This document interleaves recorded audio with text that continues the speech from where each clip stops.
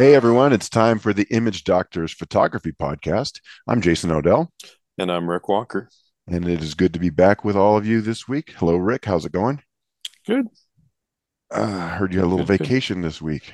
Yeah, just a couple Nice. um, days down in Albuquerque, which was fun. That's good. Yeah, I like Albuquerque. You can get, green and red salsa. It's always good.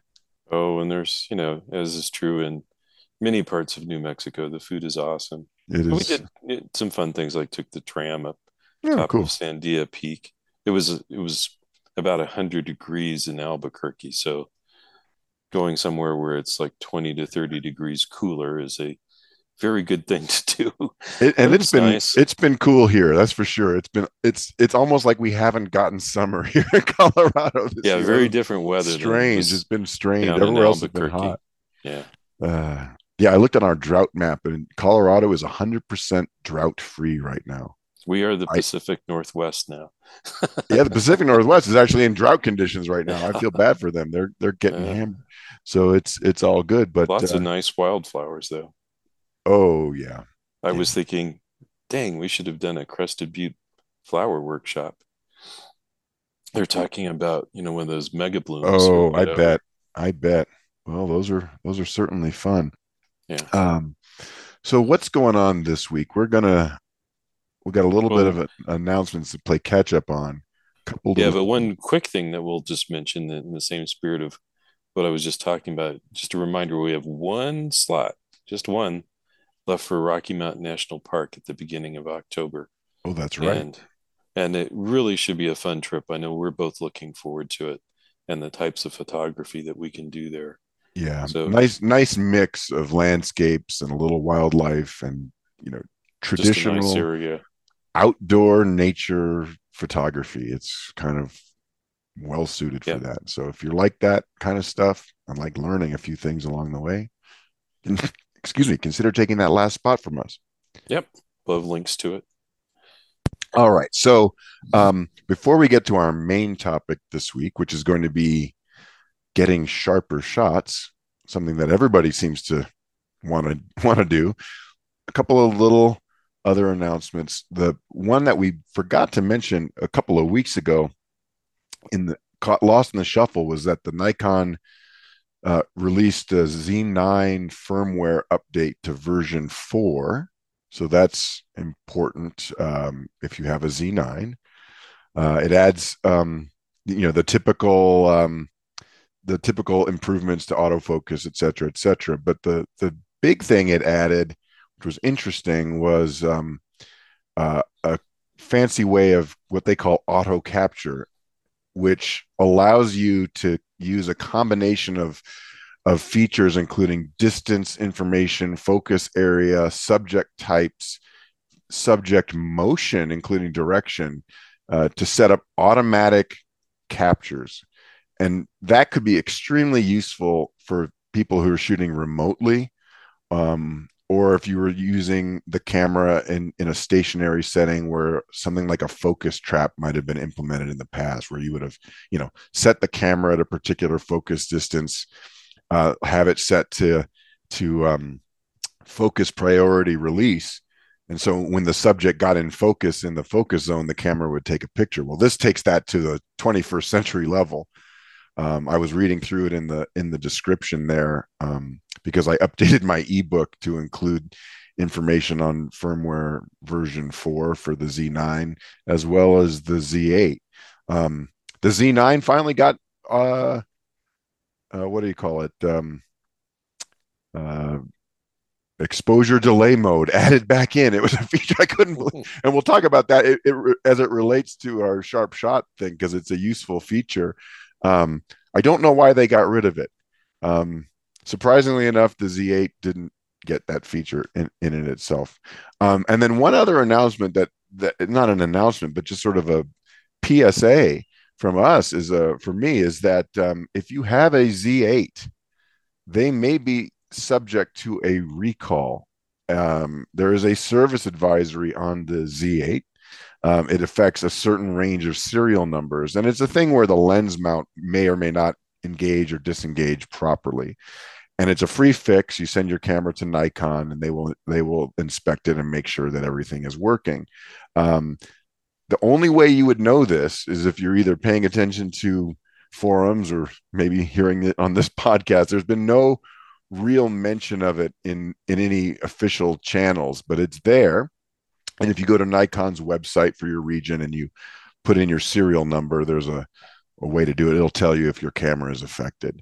And I know a few people who've had their camera repaired, and they got it back within about a week. So it Mm-hmm. does seem to be a quick turn, and it's a free fix. It's It's obviously a probably little pretty simple. annoying, yeah, but it's there, and there's been no mention of it.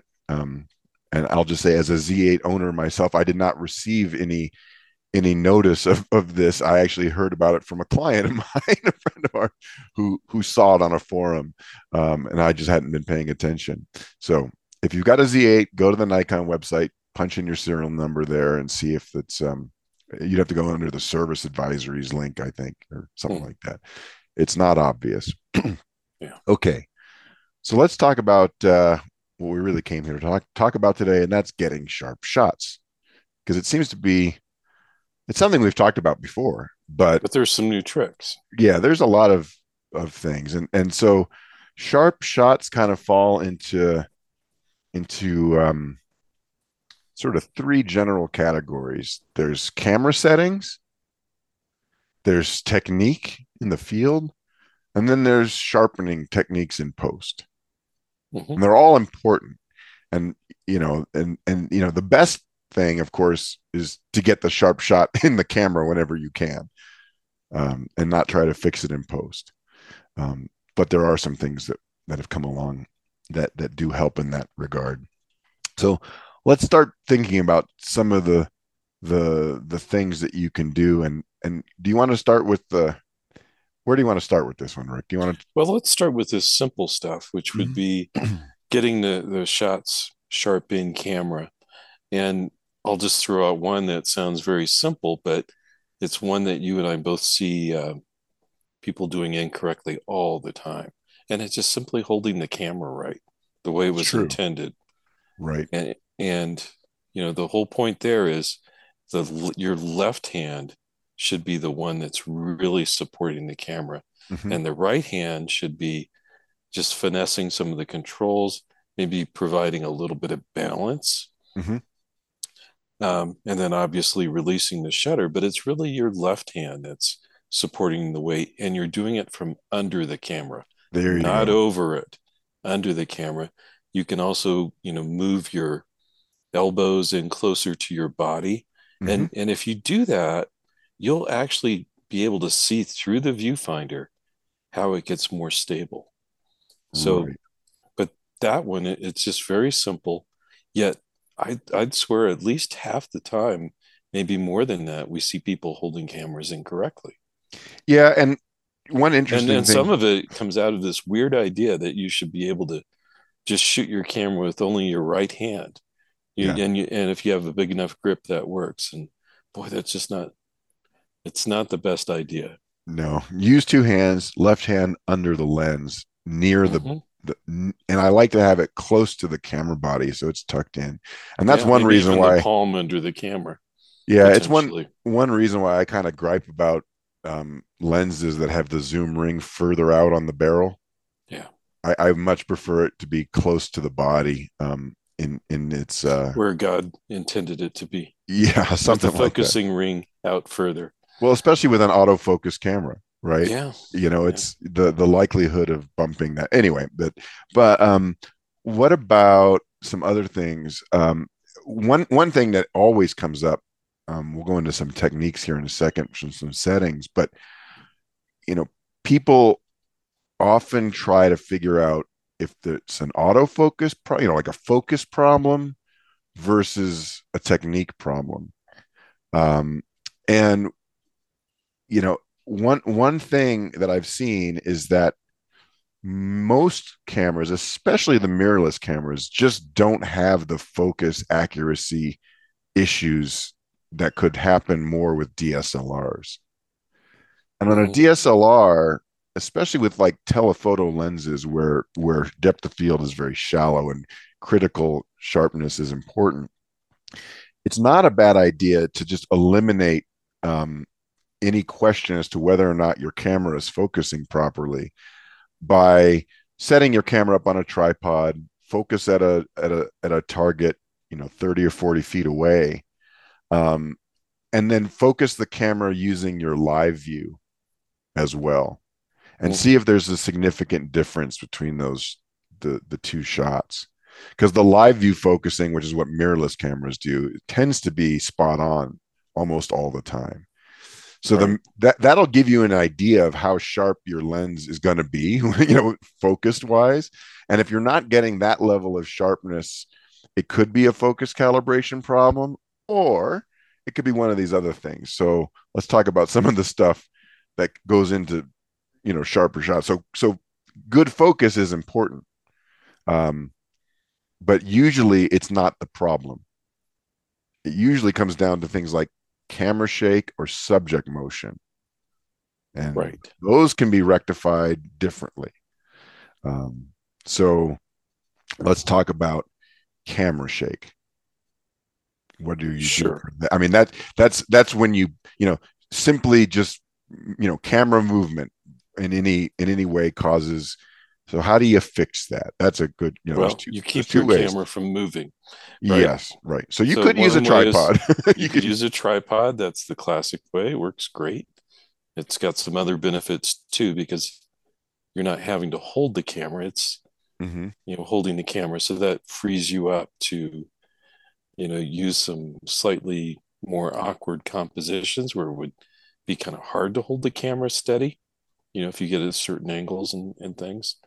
Um, and it just plain works. Yeah, and then if you're on a tripod, you can take advantages of some other features that would help to reduce camera shake. So the classic method was to lock up the mirror.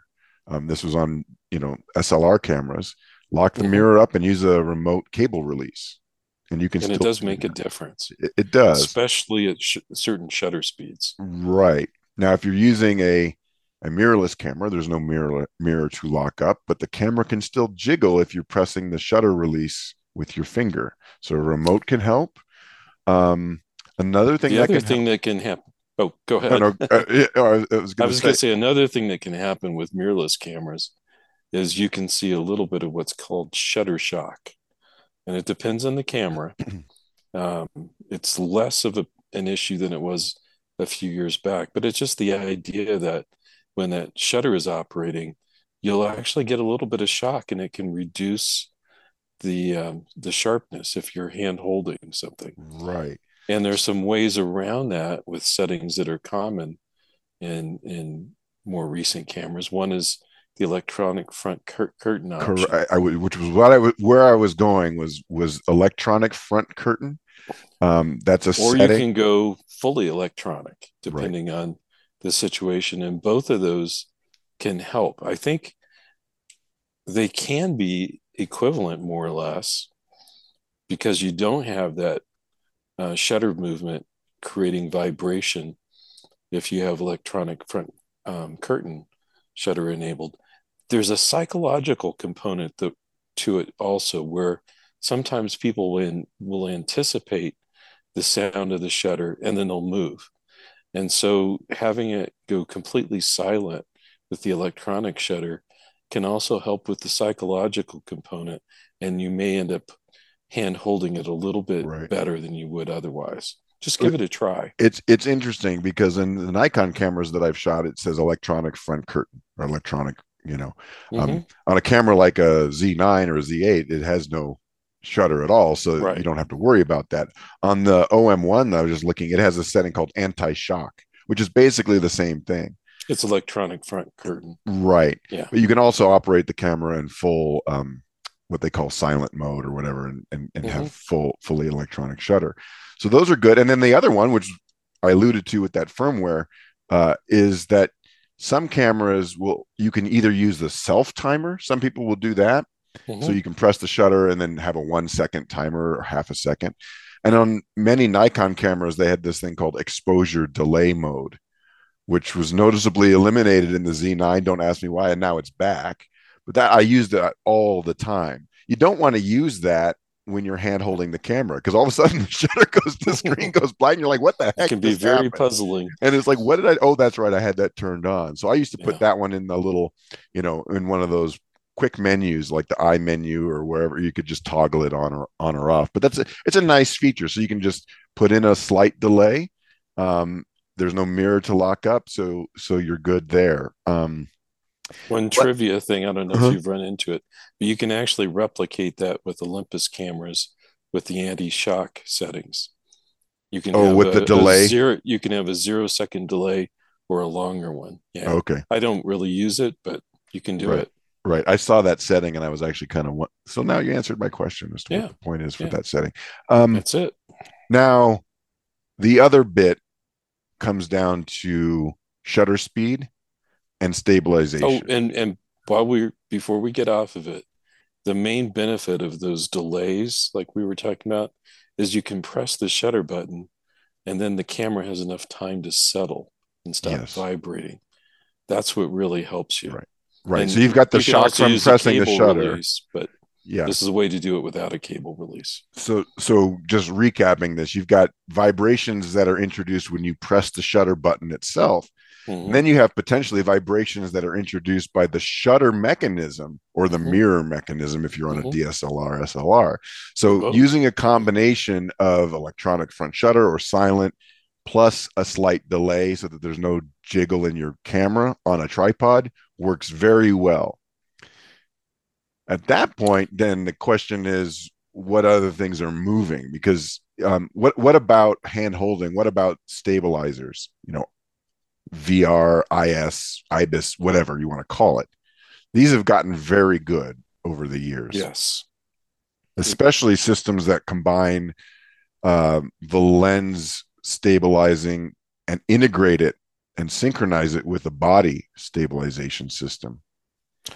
and a useful thing to do if you have a camera that has those features is figure out what your personal limits are. Everyone will be a little bit different. Some people can hand hold a little bit lower than others. In Mm-hmm. my case, I'm pretty average. I'm not exceptional or anything. Right. But Holding just your under, breath, exhaling, like yeah, sniper training. yeah. But figure out what your own personal limits are, with the equipment that you have, because your success rate will go up if you know Right. when you really need to cut over to a tripod or some other um, Right. method of assistance. What I generally find is that the stabilizers, which are all very good, they're different. So, and they're different in terms of how strong they can be. Um, they're going to work best with wider focal lengths generally because, you know, you're not focused, everything is kind of pushed back. Mm-hmm. Uh, Telephotos, you're never going to get quite as you're going to have to use a faster shutter speed if it's zoomed way in. And also with close-ups, it's going to be very hard. So, because you're just going to be moving, your body is going to be moving not just left and right or up and down, but also backwards and forwards. And it tends to create problems. So in those scenarios, even if you've got a stabilization system, the the key is that you want to try this out, see what shutter speeds you can use to get a sharp shot. Because at the end of the day, if your focus is correct and the camera is stabilized, the only other thing that could be moving, causing motion would be subject motion or, or camera shake. And shutter speed can fix both of those problems for you. Right. I mean, And that's the traditional answer was to just shoot at a higher shutter speed. yeah, and if you don't have IBIS or some other form of stabilization, I think both of us would recommend using a 1/2 the focal length guideline for the shutter speed. So if Right. you're shooting at a focal length of 200 millimeters, use at least 1/400th of a second, Yes, I would agree with that. or shutter, or Right. shorter. Or sure. Yeah, faster. Yeah. Yeah. Um, and no amount of image stabilizer is going to create a sharp subject if it's moving. So at the end of the day, if you're shooting moving subjects, you have to use a fast enough shutter speed. And that's where I would always kind of talk with my clients on bird workshops. Is it out of focus or is it just moving really fast? And we started finding that, hey, a thousandth of a second isn't fast enough. It's amazing Two how thousandth of a twitchy some second, subjects can be. 3200th of 30, 32,000 or whatever, 3200 of a second. Those settings will eliminate not all, but you'll still see blurry wingtips sometimes, Yeah. just from subject motion. So know that cause it's very easy to blame the camera's focusing system for sharp shots. You really want to discern out if it's that or not. I would take a shot of the stationary subject and no, that's sharp. Okay, so it's not, and you Right. can be surprised that it was just subject motion. A Um, few other hand holding mhm. tips. Yeah. One is to put the camera into continuous advance mode Uh-huh. and shoot a short sequence. Could be like 3 shots. The reason is usually the second shot in that sequence will be the sharpest. And it's because that first one could be perturbed a little bit by some of the things that we've just talked about, Hmm. pressing down the shutter Right. release. But that second one will often be the magic one. I've seen that, Yep, just I doing definitely have. sequences and just see that. Plus, it gives your stabilizers a chance to settle. Hmm. That's a if you're using a camera with stabilization, um, it depending on how it activates, it may only activate with your shutter button. Sometimes it react activates with the AF on button or both. Um, let that stabilizer settle in for a second before you shoot. Otherwise, that first shot's going to be a little off. And it can look a little bit weird too. Yeah, it could. Um, Using your camera strap, that can sometimes help if you're shooting with your LCD. Pull the camera away from your body, hold the strap.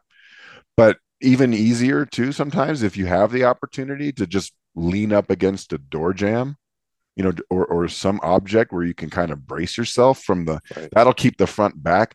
Um, True story. When testing the IBIS system with the OM1 that I got, I had the little, whatever 12 to 45 lens. So it was blue hour, twilight, just focus a wide shot in my backyard. Nothing, not in a spectacular scene, but I leaned up against the doorway and I was able to get a 4-second handheld exposure sharp. Hmm. It was scary how good. Now Right. I can't do that just hand holding it. I had to be leaning up against the door, but it was possible because I wasn't focusing on a close subject. I was using a wide angle, and it all came together. Um, but I think knowing those. Right. Okay, now sometimes your shots are just a little soft, and you can do some pretty amazing things in post to get some sharpness back, right?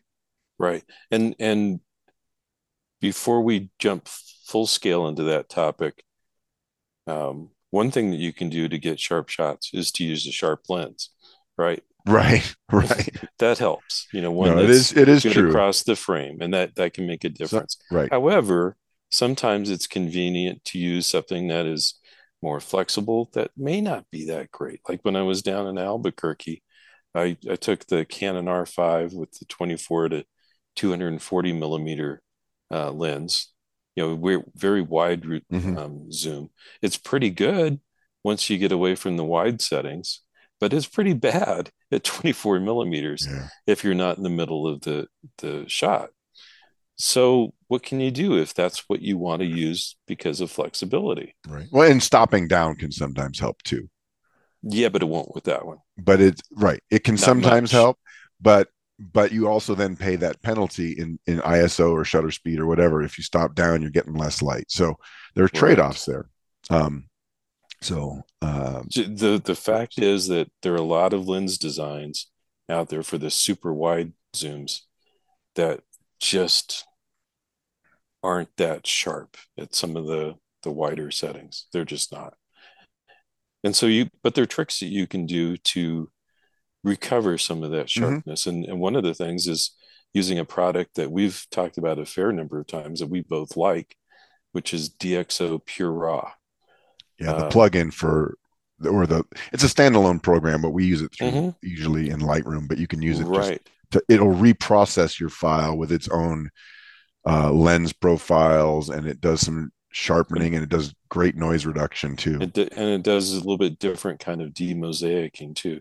The combination of all of those things for that lens that I was mentioning really made the difference. The shots went from being kind of smeary looking toward the edges to just fine, not perfect by any means, but just fine for what I was But doing, good which wasn't enough, yeah. super serious stuff.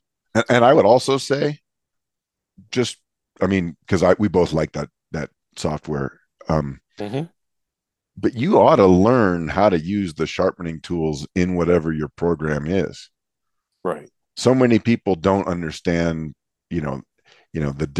different what the sliders do in the settings, whether it's Lightroom or some other program. You can get much better results oftentimes by fine tuning and rather than sticking with default settings. Um, even the settings that attempt to read what your camera's sharpening was set to can be hideous sometimes, They grossly they are off. hideous. Yeah. Yeah. So it's good to be able to be familiar with the sharpening tools, but the ones on board will only get you so far. So like the DxO product does a pretty good job of recovering fine details and things like I like it a lot, especially with Hmm. the noise reduction it does. But then there's some where you need to go farther than that and it can actually recover things like motion blur, or things just being a little bit soft because for whatever reason, either because you were moving, the subject was moving, or focus was a little off. And that's where a product like Topaz Photo AI comes in, um, because it has three tools, um, including resizing, upscaling, noise reduction, and also sharpening. But where I find it really does a magic job is occasionally is with the sharpening algorithms. Yeah. Now the older plugin, Topaz Sharpen AI, does a great job too. But if you don't own one of those right now, just get the Photo AI because it has all of those things more or less blended in. And it's the one that's getting active development. Yeah, Like it's every week they put it out a new release. it's updated Mhm. weekly. Oh, and I should mention they did update it this past week to now finally support the high efficiency RAW format from the Z8 and Z9 cameras. Mhm. So that's a good thing. Now we generally use that program on not on our RAW on the front end, but more on the as a on a TIFF on the back end to do final sharpening. Mhm. Um, and if you're really into that kind of stuff, I find one of the best ways to use it is with layers in Photoshop because you'll have the advantage of being able to use the masking tools in Photoshop, which are a little bit more sophisticated in some cases than what the software Sure. does on its own. But it works either way. But I have been astonished occasionally by the results that have come out of images of birds where the eye was clearly not sharp or wildlife, and it just brings it back. It can be miraculous. It can also Truly. do some pretty scary stuff sometimes if you're not careful. So you got to Yeah. Yeah. um, the advantage of the Topaz software is that it lets you preview the result before you see it or before you hit go. The DxO plugin is just an automated thing; it just runs, Yeah. and what you get is what you get. But both of those are excellent. Um, Anything else? Just this is perhaps more in the psychological realm, but I've absolutely seen it in my own images and other people's images.